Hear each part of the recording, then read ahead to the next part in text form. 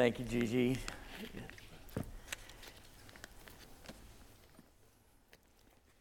Having it read out loud to me is just an amazing gift to sit and listen to the story. A very moving story. And thanks again to the worship team as always. I like the acoustic sets myself, so let's pray together. Father, we come to you this morning seeking your face, not out of fear, but out of love. We seek restoration and forgiveness from the past week, for when we have drifted away from your presence. Father, we claim your promise of forgiveness that is found in the death of Jesus, our Savior. Father, we lay hold of your forgiveness for being so easily irritated and annoyed as I usually am. And I lay hold of your promise that when we let worry get the best of us, and we lay hold of your patience and mercy, and even when we have been patient and quick-tempered and with those that we love and those that are around us. And Father, we lay hold of your mercy because we have not been considerate of the people we love and those who love us. Father, it's easy to make excuses and blame others for those, our failings, and to say that it was not our fault would just not be true. And so this morning we refuse to say it. Instead, we ask you to forgive us. Help us not to be discouraged and not give up on the process of being conformed to your image. And so, Father, this morning we also come into the quietness and stillness and in your presence to begin another week, so that out of this hour or hour and a half or so, we can take with us the peace and the calmness through what could be a rough and tumble kind of week. We come to you to find your wisdom so that we don't make foolish mistakes. We come to you to find your peace so that we won't be consumed by worry and anxiousness. And we come to you to find your love so that nothing will make us bitter or unforgiving or unkind. And we come to begin this week with you, to continue it with you, and to end it with you, so that come next Sunday we won't have anything to regret, even though we know we will be asking for forgiveness again. So, Father, as we ask these things as individuals, but we also ask it as a corporate body, and we ask it in the name of Jesus. Amen. We are continuing our series this morning on A Space for Grace, taking God's church seriously. We've looked at family gatherings. We've looked at, last week, we looked at the family business. And this week, we're going to be looking at the family servants, and which is there's no better example of that in John chapter 13 that Gigi just read. One of the landmarks, I went to seminary at Dallas Theological Seminary. One of the landmarks on campus is this sculpture by Max Greener of Jesus washing Peter's feet. And it's a beautiful sculpture. It's kind of a landmark in the city, actually. And it's supposed to kind of personify and communicate visually the mission statement of Dallas Seminary. It says, officially founded in 1924, our mission is to glorify God by preparing godly servant leaders for the proclamation of his word and the building up of the body of Christ worldwide. Now, the word servant leader, Dr. Howard Hendricks, used to pound into our heads that you are to be servants first, and then leaders may come later. But servant comes first, and he would pound that into our heads that you will never be a leader unless you become a servant first. And what's interesting is that the culture, the society, American society in general has kind of put their hooks into this idea of servant leadership. And it's become a philosophy of leadership and not just kind of a catchphrase. I mean, all businesses are talking about their CEOs need to be servant leaders and all this. And we think the idea that this story that Gigi just read in chapter 13 of John is that it is this story about servant leadership. Well, it is that, but it's much, much bigger than that. Jesus is not teaching a philosophy of leadership. He is teaching a way of life. He is saying that servanthood is the distinguishing mark of the Christian disciple. That being a servant, that is what marks off an apprentice of Jesus Christ. That it's not just a philosophy of leadership that, yes, it sometimes functions. It can even make you a lot of money in the business, and it's how maybe the office will work smoother that way. It is a way of life. It's been said that when 2 or 3 are gathered together, there will be conflict. And that is true. We just kind of fall into it. It's natural, and there's plenty of things to cause lots of controversy and conflict in a church. The preaching, the preacher himself, the type of music, leadership, anything you can imagine, there will be conflict over those things. I may have mentioned this before, but I had a housemate named Ron who was no stranger to conflict. In fact, for his birthday one year, his 30th birthday, we put together this mock novel about him called the Biography of Ron Cousineau, and we titled it "Doomed to Conflict." Yes. I mean, he took it in stride. He was fine.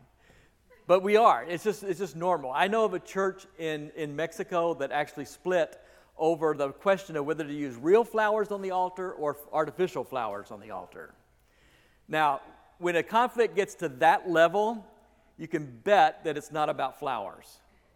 It has nothing to do with flowers. It may have been the superficial issue, but it's not about flowers. It's about power. If it gets to the issue of, you hear about churches splitting over the color of the carpet, it's not about the color of the carpet. It's about power. It's about this conflict of the top dog and the underdog, and who's on the top dog and who's the underdog. And it's all about that. It's not about the color of the carpet or the flower. It's about something else. And Jesus comes in and teaches this upside-down teaching and shows us this upside-down teaching for an upside-down kingdom. And what he's saying, this is not a philosophy of leadership class. This is a discipleship class. This is what marks the Christian disciple from everything else. It is a way of life. So we got to understand the context here. Most of us know that in the context of this, that that revolution is in the air, and the disciples are inhaling it. All right. Right before this episode, we know that James and John, and some versions include the mom in this, that the mom kind of did the dirty work for them. But they come to Jesus and they want to be on either side of his throne because they're expecting Jesus to take control, become empowered, and gain all this political power. And they're kind of doing this end run around the rest of the disciples, and they want to be on the left and right of Jesus when this happens. So that's what's happening. This is what's in the air right now. And then now, at this moment of this Passover, Jesus does something shockingly opposite of that. The direct opposite of that. And that is he starts washing their feet. And that is a shocking image of what he is doing, and it's a parable of what's coming. And to kind of understand what's going on, you've got to understand the relationship between a teacher, a rabbi, which is Jesus is called a rabbi, and the disciple of that rabbi. Because that disciple, they're linked together. Their identities are linked together. When Paul was kind of defending his Jewish bona fides, he said, my teacher was the Rabbi Gamaliel. And so that's how important it is. This guy, for centuries, he is in history known as probably the premier doctor of Jewish law. And Paul said, this is the guy I studied under. I'm not giving up Judaism. I'm just saying this is the fulfillment of Judaism. And so you have this relationship between the teacher and the disciple, and what the teacher does, the disciple does. Okay? What the teacher says, the disciple says. What the teacher is, the disciple is. And so this kind of comes into focus when Jesus is washing the feet of the disciples, and he comes together to Peter. When he washes Peter's feet, Peter says, "No, you're not going to wash my feet." Now, he could be talking, and I'm sure he was, thinking about the honor of Jesus. But I think he was also thinking about his own honor.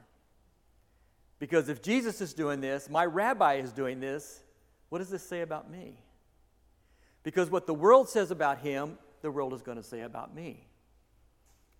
And what the teacher does and says, I will do and say. And what the teacher is, I am. And so I think Peter's having some hesitancy here that's kind of multi-layered. And when Jesus says, you don't, wash your whole head and all that stuff, he's saying, no, you're all in. You're good. You're all in. And Peter says, I'm all in. Wash my head, my body, my feet, my hands, everything. I'm all in for this. And Jesus says, yeah, you are, but not everybody. Not everybody is all in. So he's washing their feet. So far, so good. But he's protecting Jesus' honor, but he's also protecting his own honor. And these days, in our culture, that washing the feet thing kind of becomes, ironically, just the opposite. It becomes a praiseworthy thing. And I can guarantee you that when Jesus was washing the feet of the disciples, they were not praising him. They were not adoring him. They were, if anything, they were snickering, because he doesn't do that. Because when you wash the feet of the disciple, when people come into your house, there was always a bowl and a towel there. Most of you know this, where the guests could have their feet washed, and usually it's done by a slave. If they don't have a slave, then it's done by a kid, one of the children. And if the children aren't there to do it, then it's done by the woman, but never the master, except this master. This master does it. When they come in, they get their feet washed. And believe me, they were not praising him, they were snickering. But today we've kind of reversed that and put that in the way where this is the person is glorified. I may have told you this story before, but several years ago we had a mission team from I want to say gringos, of Americans that came down to work with us. It was a medical missionary thing. And we were up in the mountains in the coffee plantations in a small village, and one of the missionary in charge was my friend Roger, and they had a guy in charge, and these two butted heads from the very beginning. And there was a big conflict. And I know Roger. Roger's a good friend, and he can be difficult. But this was a conflict between the two of them. And the guy from the team stood up and said, everybody knows we've had this conflict. I'm going to ask Roger to come up and take Roger, and I want you to take your shoes and socks off. And he began to wash Roger's feet. Every one of us in that group knew that it was Roger who was being humiliated, not the guy washing the feet. That this was a praise thing for him. Just like you might hear somebody say, well, that, the pastor, he just does menial tasks. He's doing, and so the pastor can get in doing menial tasks because it's glorifying. So it's possible to turn that around, but what's happening here is true humiliation. Jesus is showing what it means to die to yourself. As the master, he says, you call me teacher, you call me rabbi, which is true. Then you say what I say, you do what I do, you be as I am. And this is humiliating. So a follower of Christ is released to serve God, is released to serve the people of God, is released to serve their neighbors. Paul tells us really plainly, and we talked about this last week, that the plan of Jesus is to rule over everything, to rule over all. I mentioned last week that people say, I want God to break my heart with what breaks his heart. Well, what in this broken world does not break God's heart? He is desirous to rule everything. Nothing is beyond God's concern. And he equips us. He gives us gifts to do that. And as servants, we deepen our relationship with God and manifest Christ wherever we go. That's really basically our job description. Deepen our relationship with him and manifest Christ wherever we go, wherever we live. This is not serving to further an institution, to keep the machine going, to keep the church going. That's not the idea. Service is for people, for the good of the world, the good of God's people and our neighbors. To deepen our relationship with Christ and to manifest Christ wherever we are. He is not teaching a leadership philosophy. He is teaching a way of life. Servanthood is what distinguishes the Christian disciple from everyone else. So, what is he saying here?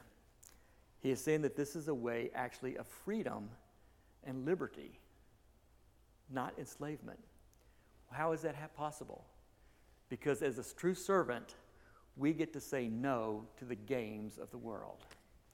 We get to say no to that silly competitive hierarchy that you find everywhere in our society. We get to say no to the pecking order. Jesus is not turning it upside down. He's not reversing the pecking order. He's abolishing the pecking order. not just turning it upside down. Pecking order is what we say in English, and it's a great metaphor. It's a great picture because, chickens in a coop, they actually determine the hierarchy by literally pecking each other. The bully, the big ones, the assertive ones, they actually peck the other ones into submission, and the coop kind of runs normally, smoothly. Well, Jesus is not just reversing that, he is abolishing that.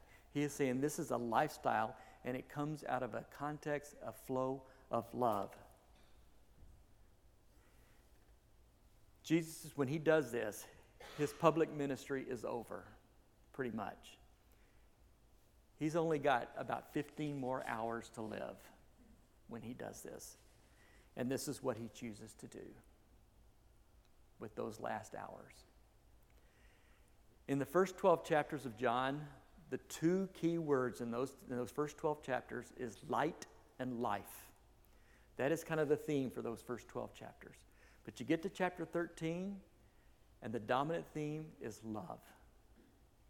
That's what characterizes these last 15 hours or so of Jesus' life in the resurrection, is love.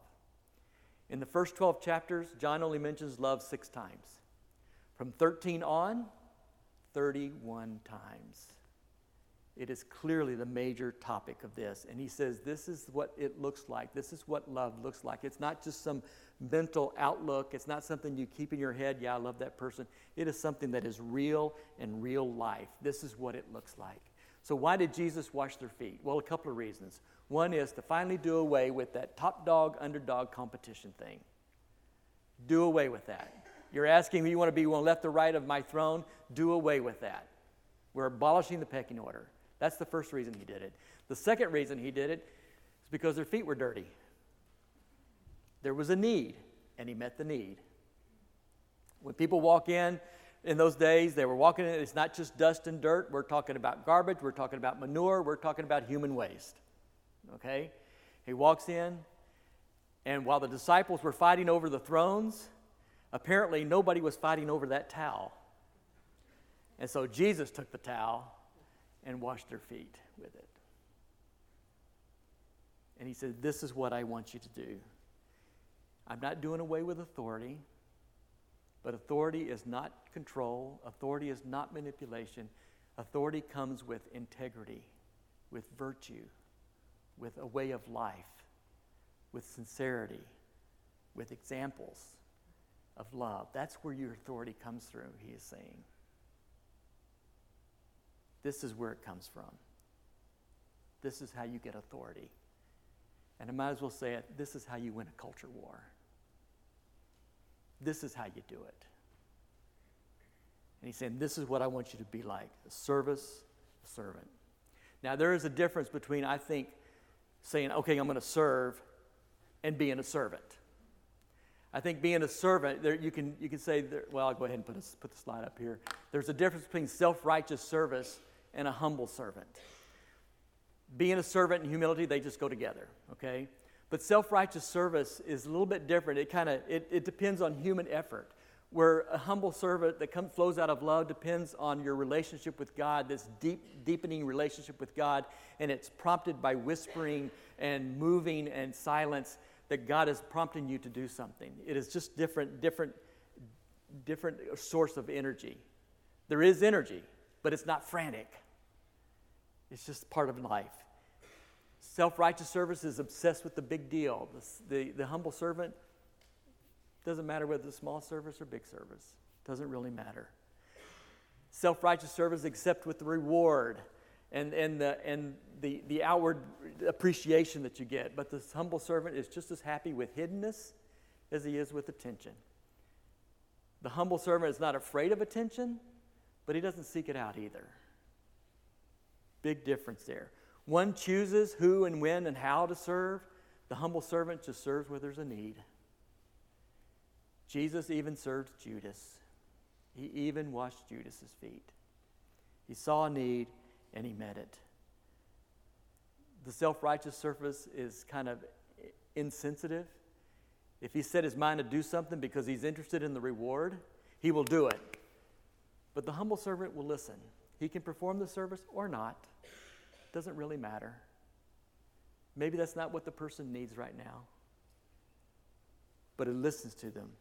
The self-righteous service is temporary. It's spur of the moment. It's one thing. But the humble servant, it's a way of life.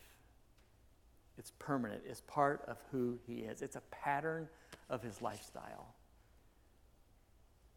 And he's saying you need to be that and become that. So service and humility really do have a symbiotic lifestyle. Humility is one of those virtues that we want to get, but when we strive to get it, we don't really have it. And I don't know if you ever saw this book, came out several years ago, Humility and How I Almost Achieved It. You know? And we think about, well, I can achieve humility, and as soon as we achieve it, we lose it. But it's kind of this symbiotic relationship because true service of a servant is a service with humility. Well, how do we get humility? Well, we get humility by serving. So you kind of have these two things going on at the same time. You serve, you become a servant with humility, and you do that by serving. And believe it or not, when you do this, and hidden service is always better. If you're serving somebody and not taking credit for it or not showing it or it's kind of behind the scenes, that's even better. But what happens is humility starts to come in unaware. You don't even realize it. It just starts to happen. And what's really strange is you almost gain more confidence in what you're doing. Your life becomes unhurried.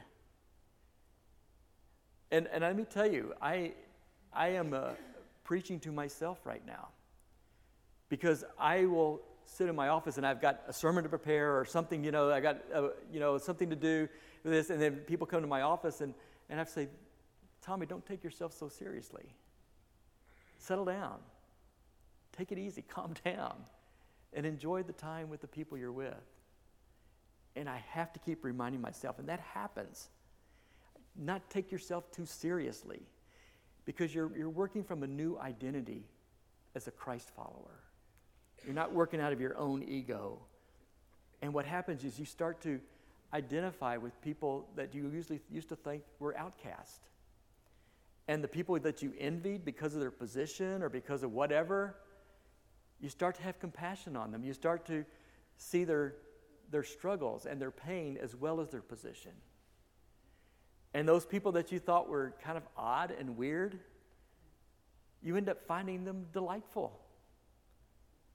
I really love that when somebody I think is really kind of strange, and all of a sudden, they're really a lot of fun to be with. At least they're interesting, And you start finding those people. And that's what's so great. And you start breathing these praise and adoration going on, and it's in this hidden service actually is a prayer. We think prayer is only verbal, but the action can be a prayer as well. St. Benedict was big on this. He said, if you want to be a prophet, he's telling his monks this, you want to be a prophet, the tool of the prophet is not the scepter, it's a hoe. It's farming. It's working in the garden. Those are prayers, he said. And when you're serving, you're praying. You're praying praise to God. And so this humble servant is not announced. It's not a sign of weakness. Jesus didn't say, okay, guys, I'm going to show you what service is all about, okay? Hold on here. Let me grab this towel over here. He just did it. It's unannounced, and it's not a sign of weakness. It's not a rule. It's not a code of ethics. It's just the small things. We find those small things in the corners of life that are really the things that are important, and we serve them. Jesus didn't need anybody's approval to do this. He had God's approval. And we can get to that point where we say, I don't need anybody's approval, anybody's pat on the back, because I know this is what God wants me to do. That's the attitude that Jesus had. When we do things because we want to avoid punishment, or because I want this person to like me, or to get some kind of reward, or because of the recognition, or to keep somebody happy, or the prestige, then that's what traps us. That's when we become enslaved, because we get enslaved in the game again of competition. That's when we get enslaved. It's when we serve out of the whispering, out of the impulse of the Spirit, that's where freedom is. And we become that because it just becomes natural. So, what do? We practice, practice, practice. I am really big on this. I'm really big on this in spiritual formation, that we practice these things if we want to develop them in our lives. I played a little bit of baseball growing up, and we did not practice double plays. I mean, we didn't just arrive at the game and pull off a perfect double play. We practiced it and practiced it, practiced it, practiced it. So when it happens in the game, it was just automatic. Well, this is the same thing here. We just practice, practice, practice, and it becomes automatic, and we get conformed to the image of Christ. So let me give you some examples. The service of guarding the reputation of others. Practice that. Holding your tongue. Saying, you're deciding, okay, on Wednesday for 24 hours, I am not going to say one negative thing about somebody. And see how that goes. Or for 24 hours, I am only going to speak truth. I'm not going to fib, lie, shade the truth. The service of being served. We have to realize that we can be served. And that's a humbling experience for a lot of us, especially Americans. We hate to be served. We're too independent. We're too strong. But if we deny that, then we are denying Jesus' order of things. The service of being served, the service of common courtesy. This has fallen on hard times these days. Common courtesy. I've heard people say, I hate it. People ask me how you're doing. They don't really want to know how I'm doing. Well, that's probably true. But get over your arrogance and your snobbiness, because that's the American way of acknowledging your presence. It's just the American way that we do in English to say, I affirm you, I recognize you, you have value, how are you? You don't have to give them a list, but it is a social ritual that we do, and all societies have them. No missionary worth his salt would go into a culture and not try to learn those things because they know they wouldn't be heard. Why do we think that's not true here with our own culture? Common courtesy gives us a hearing. It's just normal. I have a friend who, a missionary friend, a gringo, who married a Mexican woman, and they now do seminars with other cross-cultural marriages. So people can learn from their mistakes. And he said one of the biggest eye-openers for him was that his wife sneezed in the house, and he didn't say to her, "Salud." And she got all upset about that. And he's going, "What's the big deal?" And for her, that was a recognition that she exists, that she was there, and that she was important. It's just yes, it's a knee-jerk reaction, but it's a recognition that he cares about her. And that may sound silly, but it's no more silly than, how you doing? It's just part of it. It's part of the culture that we recognize. And common courtesy helps us recognize that, affirm somebody's worth and their presence, so we can get over it. I remember when Katie came, we had to come back for 1 year because she had some jaw problems and stuff. And in another Mexican culture, another Mexican habit is to say gracias for everything. You do something, it's gracias. You just say thanks all the time. And we had a meeting with the teacher about Katie's progress and stuff, and she says, she's too polite. The kids are making fun of her because she would translate into English and go, thank you, thank you. In Mexico, it was just part of the normal thing, is recognizing somebody doing something for you. But here it's kind of fallen on hard times. Common courtesy is a good service. The service of hospitality. It doesn't have to be a gourmet meal. It's just opening your home. Open your home. Soup is the best hospitality food you can imagine. You can make it ahead of time. You can say, hey, I've got a bowl of soup, that I made yesterday. Why don't you come over for a bowl of soup with us? That's all it is. To me, the best people I have ever seen at this is Rob and Shirley Baggy. And I don't know if most of you know them. I mean, they are masters at it. Just inviting people over all the time. Almost every Sunday they say, well, what are you doing for lunch? Well, come on over. And I remember the first time I went over there, she made spaghetti. And I'm not talking about she threw spaghetti in a boiling pot of water. She made the pasta, And then she made the spaghetti sauce. And she made the bread. And I was just joking around. I said, well, Shirley, did you churn the butter too? And she goes, well, I used to. And I go, well, I was just kidding. She goes, now I just buy it, It's like, I was only kidding. But it doesn't have to be like that. Just a bowl of soup or a sandwich. The service of hospitality you might want to practice. The service of listening. We love God, and we began our love relationship with God because we listened to His Word. Why do we think that would be different with somebody else? We begin a loving relationship with a person because we listen to their speaking. We listen to their word. In the service of bearing burdens, and that is hard to do, but Paul tells us to do it. We need to be able to do it without destroying ourselves. And it may be something simply in your mind's eye, holding somebody in front of the throne before God. I don't know how to pray, but I'm just going to hold this person before you. And I'm going to bear their burdens.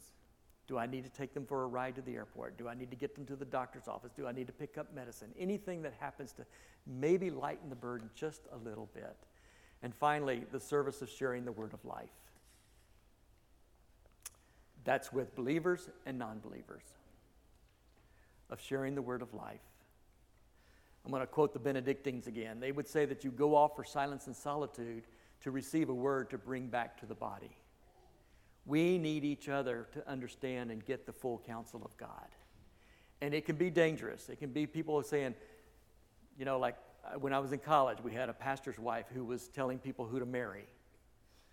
God told me that you're supposed to marry him. That kind of thing. It can be dangerous. But I don't want us to shrink back from that. I have learned to take, when people say, God has told me something, I've learned to take that seriously. I had somebody in my office this week that God had told her something, and it was incredibly profound and just a great word of encouragement. We share that with each other, the service of sharing the word of life. Most of you know what the word apologetics means. Apologetics is to defend the Christian faith. And back in my younger years, it's usually somebody who come out to defend creation over evolution or to prove the resurrection of Jesus Christ. That was apologetics. Well, I came across a quote from a book not too long ago that said, service is the new apologetic. I disagree with that. We may have discovered it new, but it has been the apologetic from the very beginning. Service is the apologetic. Service marks the Christian disciple. That's what we bring to the world. That is the new apologetic. Maybe we have rediscovered it, but it's always been there. The church is a space for grace. And yes, the church has been called to take over. But we take over in a very subversive kind of way.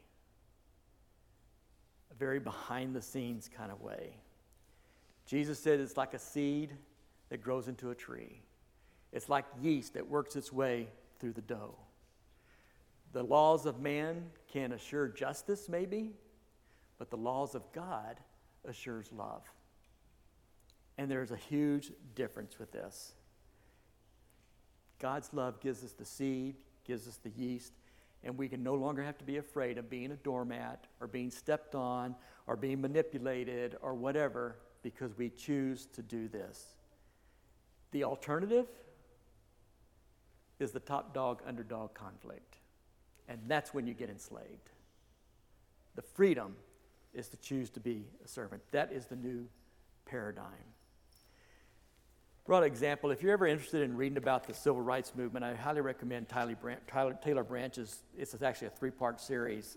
This one is Parting the Waters. And it is hefty, but the stories are so compelling. You just read through it. There's a protest at South Carolina State, which is a traditionally black college, and Clafton College, traditionally black schools, and they were marching to sit at these segregated lunch counters. And this section was about a guy named McDrew. What's his name? Chuck McDrew, I believe is his name. And he opposed Martin Luther King's strategy. He was a civil rights leader also, but he opposed Martin Luther King's strategy. He said, nonviolence is not the way to go. And he was an atheist. He had nothing to do with Christianity. So I just want to read this quickly. There's also a story about Deacon Jones, who played for the Los Angeles Rams. I'm sure Chuck knows Deacon Jones, knows who Deacon Jones is. So he says, they marched downtown to sit at the segregated lunch counters. Forewarned, local police and units, special state agents intercepted them with mass force, firing tear gas and water hoses before they were arrested 388 students of the marchers. Doused, choking students, herded into an enclosed park, found themselves stunned by their own calm and by the ferocity of the police rebuff. Charles McDew, the leader of the Orangeburg March, would always recall looking back at the melee from the police car after his arrest to see one of the hulking local football stars, David Deacon Jones, holding in his arms a crippled female student who had been knocked down by the fire hoses. The expression on Jones's face was one of peaceful sadness instead of rage. The sight of it haunted McDew.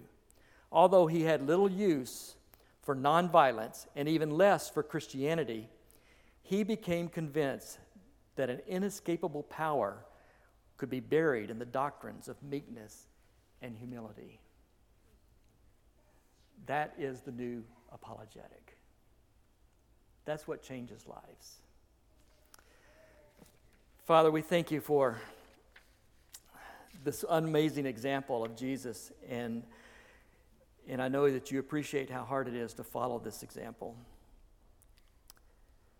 Father, I pray for myself this morning that you help me to practice what I preach. In Jesus' name, amen.